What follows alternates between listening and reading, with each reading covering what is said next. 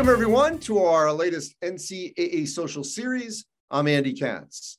Well, on this edition of our show, we're going to take a little bit of a different look at COVID-19, take a deep dive into research that was done at Stanford University. And we're pleased to be joined by Dr. Calvin Wong, who is a clinical assistant professor of orthopedic surgery and the team physician at Stanford and co-authored this study that we're going to get into. Dr. Katie O'Neill, who is the assistant professor of medicine in the section of infectious disease at LSU Health New Orleans School of Medicine's branch campus in Baton Rouge. Maybe a little too wordy the way I said that, but certainly I will say this, Katie, you have been credited with really helping the SEC stay on its feet in these sports over the last couple of years. I have continuously been told that. Dr. Katie O'Neill, rock star, allowing us to play sports in the SEC. Just thought I'd throw that out there. And of course, Dr. Brian Hainline, who is the chief medical officer for the NCAA and has worked tirelessly over the last 2.5 years during this pandemic to help us all watch and participate, and those coaches out there coach these athletic teams throughout the course of this pandemic. So let's deal with this study on COVID-19 dashboards, essentially across the country in the Power 6, sort of 65 Power 5, I guess we'd say football, so Power 5, 65 schools. Dr. Wong, let's start with you about what did you want to achieve in this study? And then, of course, what did you find? Sure. And so when we were kind of going through the pandemic in the 2020 to 2021 season, I was in constant consultation with our student health specialists on campus and kind of looking at our test positivity rates between athletes and non-athletes. And we're always very curious, are these athletes, by virtue of playing sports, practicing, traveling, are they at increased risk of contracting COVID infections compared to the general population? And so as I was talking to them and comparing our data, we thought, hey, this would be really interesting to look at on a nationwide scale because there's lots of variability between schools and local jurisdictions and public health requirements. And so we want to see across the country, do athletes in general have higher test positivity rates compared to the non-athletes, or are they actually potentially protected against infection based on some of the guidelines that the NCAA has laid out to allow for the safe resumption of sport? And so as we started to do a deep dive into the numbers, we basically looked across every Power 5 institution across the country and tried to find publicly available dashboards and press releases looking at test numbers, number of positive cases, both among the athletes and non-athlete students at a given institution. And for those schools that we were able to find comprehensive data for both those populations, we then did a statistical analysis to see, hey, was there actually a difference between athletes and non-athlete students? And so ultimately, we were able to find complete data for 12 schools. And at those 12 schools, we actually found that athletes, by and large, had very low test positivity across the board. But then when we compared to the non-athlete students, we initially hypothesized that these athletes would have a higher test positivity, just given some of the exposures they had within sport. We actually found that basically across the board that there was a lower test positivity in the athlete population compared to the non-athlete students. And so this was a little bit surprising to us, but really goes to show the likely protective effect that the NCAA mitigation protocols that were in place last year had on preventing COVID infection within the student athlete population. So Dr. O'Neill, and I want you to comment on the overall study, but one thing as Dr. Wong was saying this, I think about the first year of the pandemic and really a lot of maybe part of the year 2, athletes in a lot of these institutions were the only students on campus. And a lot of students, they might have been, if they weren't on campus, maybe they were on campus just in dormitories or off-campus apartments online. So they weren't as much sort of into that general population or being exposed in a traditional college setting. They might have been in their lodging situation or in the general population going to restaurants or what have you. But in a traditional college setting, it wasn't apples and apples. So how do you deal with that? It's hard. And in any study, it's hard to compare. Dr. Wong mentioned, of these 12 schools, we have schools on the East Coast and West Coast, very different ideologies on how to test, how to mitigate on campus, but some consistency in athletics because we're all following the NCAA guidance. So that's very helpful in just comparing what that effect of having a strong guidance system had on positivity, and it appears to be protective and fairly consistent for athletic programs. What you also saw, though, and the study didn't get into it as much, but for those of us that have been involved in multiple of these studies, the risks that athletes have are similar to what other college age students are going through. Your highest risk is having a roommate who's positive. Your highest risk is playing some sort of, video game or having a social event or going out with your friends. And that occurs in every setting. It may not be condoned by your coach. It may not be condoned by your school, but it's happening. And what we saw is, in some way, and I have to believe it's the rigor of the programs that we surrounded athletes with, they were more protected, even though they're doing those things, than college students. And then college students were more protected than the general public. So, when we look at the percent positivity of the general public, 18 to 22 versus college students, they are more protected just being in college. And so any addition of a public health measure is helpful in keeping your positivity rate down. And that's just because testing and contact tracing and mitigation, they work. And I think this study just underscores the point that adding any of those things can be very helpful. Dr. Hainline, this may not be a data point, but it feels like, in talking to so many different student athletes and coaches over the last couple of years, that because of the protocols that were put in place, that were adopted by these institutions, not advised by you and your group, not necessarily mandated, but they got into their psyche of, okay, this is how I have to behave when I'm not in this controlled environment. And of course, people, lapse, but for the most part, they knew those mitigation strategies because they were put in place in their environment as an athlete. And ultimately that helped them probably in their daily lives away from the sports. What are your thoughts on that ability of those mitigation strategies that ultimately probably helped a lot of these student athletes and staff stay, for the most part, COVID-free? No, I think that's a really important point, Andy. And that's the sort of thing that, we can talk about. It's almost philosophical. It's not a data point that Dr. Wong can study per se, or that Dr. O'Neill can really talk about in the editorial. But, we've said so often that there has been such a phenomenal collaboration just across multiple areas for COVID-19. And I've always stressed the collaboration with the medical advisory group and working with the Autonomy 5 medical advisory group and with the American Medical Society for Sports Medicine. But the number of meetings I had with coaches of all sports and athletic directors, and then the student athlete advisory committee members, this was really a complete buy-in. So the collaboration just wasn't with the medical experts. The coaches were desperate to know, how can we really re-socialize in sport? And so they took control and really set things up. And, and athletes, as a rule, they like to follow rules. So just tell me what I need to do to reach my point of excellence, and I'll do that. And so, I think the philosophical point, Andy, can be summed up something like this, that sport really is a metaphor for society. And sport really, as that metaphor, it can be a public good or it can be a public bad.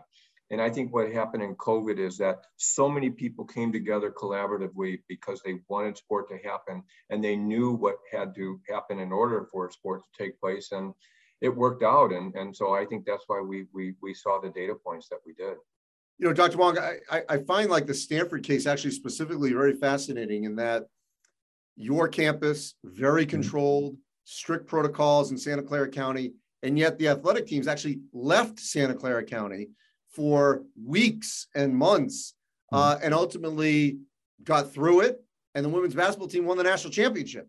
So how did you balance, like, okay, here's the controllable, but yet we're going to take them out of that control, but you need to make sure that you deal, those mitigation strategies and follow them, even though we're now technically not under our control.